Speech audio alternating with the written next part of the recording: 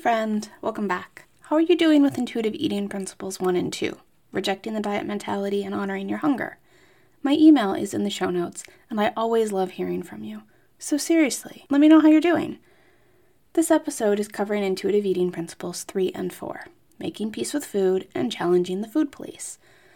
I'm putting these two in the same episode because they go together like Cinderella and Prince Charming.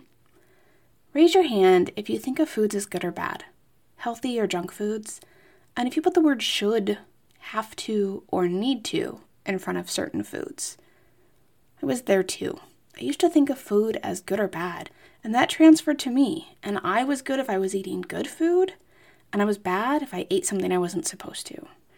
These thoughts led to a lot of feelings of guilt, worthlessness, and shame. Remember when I told the story of hiding the pizza box in the recycling bin? That was back when I thought pizza was bad, or at least something I shouldn't be eating on a weekly basis. Things are different now. I've made peace with food, and I know you can too. No more feeling guilty for eating something. No more feeling deprived. Only feelings of peace and joy around food. Let's chat more about how you can make this a reality for yourself. We've talked before about the restrict binge cycle, and we're going to keep talking about it today. When you rigidly limit the amount of food or types of food you're allowed to eat, it usually sets you up to crave larger amounts of that very food. There's something that happens when you tell yourself not to do something. I remember when Brian and I were on our honeymoon in Scotland, touring castles, the Royal Palace of Holyrood House, and very old cemeteries. I like to think of us as respectful people, but as soon as there was a keep out sign, our interest was piqued and we wanted to go exploring more. Another non-food related example of this is when I was dating Daniel. My parents hated him, and for valid reasons. Looking back at it as a mom now, I can admit that. But in the throes of teenage love, their hatred for him made me cling harder to him. Had my parents not shown their distaste for him so blatantly, I probably would have ditched him a lot sooner than I did. But then Brian and I might not have gotten back together, so I guess it all worked out for the best in the end. As we well know, the same rebellion rears up when we say we aren't going to eat something. During my diet days, I tried going gluten-free. As soon as I said I wasn't going to eat wheat, instantly craved wheat. Okay, not instantly. There was this period of diet euphoria where I swore this time will be different, but with each day that passed, the craving for bread grew and grew until I would be so fixated on bread, pasta, pizza, and donuts that I'd eventually cheat, and then the self-flagellation would begin. I'd beat myself up for not being able to stick to a diet again, for cheating on falling off the wagon again, and for not having more willpower. So I'd find a new diet or food to restrict, and the pattern would start all over again, because that's what happens when we view foods as good or bad, healthy or junk foods. And it happens when we restrict or limit foods or calories. Eventually, biology wins, and we eat, often overdoing it. Psychologist Fritz Heider stated that depriving yourself of something you want can actually increase your desire for that very thing. This is what makes recovery so difficult. Think of a time when you swore you weren't going to do something you really wanted to do, whether that was eating a bowl of ice cream, buying a new pair of shoes, or limiting your time on social media. The more you put off doing the thing, the more you wanted to do the thing, right? And here's the kicker. If you are someone who has experienced deprivation in other areas of your life, such as love, attention, material wants or needs, the deprivation connected to dieting may be felt more intensely. And that's something you have no control over. As a young child, if you didn't get the affection or attention you wanted or needed from parents, you likely learned to use food to cope and help you feel better.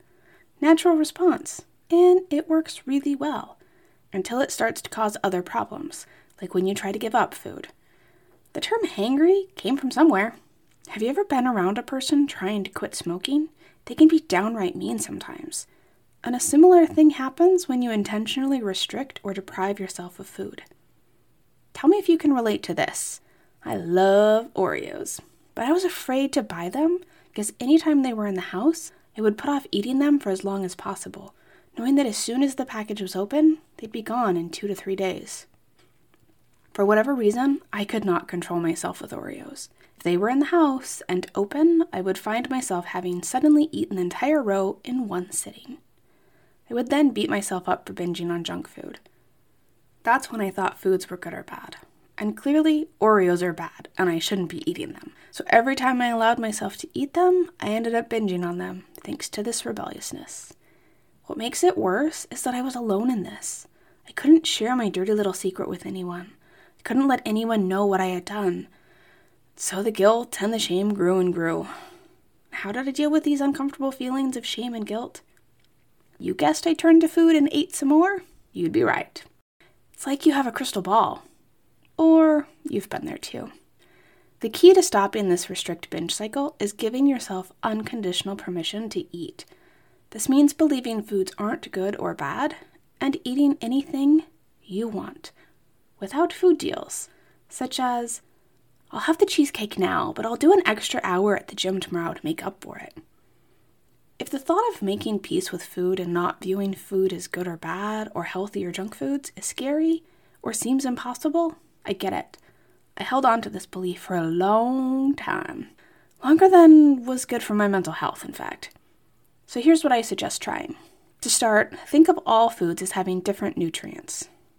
All foods have nutrients, right? Some have more vitamin B than others, and some have more fiber than others. But those differing nutrients don't make one food better than another. Food is food.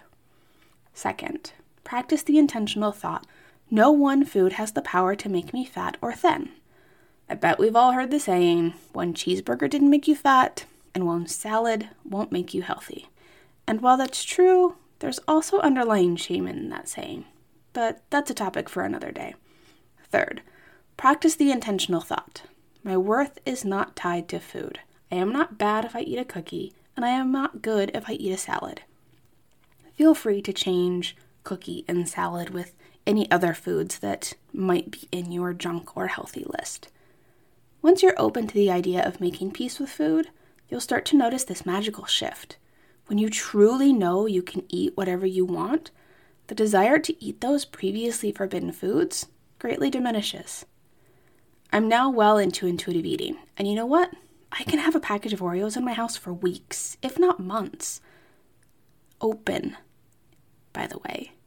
Back in my diet days, when I would allow myself to have a treat with Oreos, I used to put 2 cookies on a plate.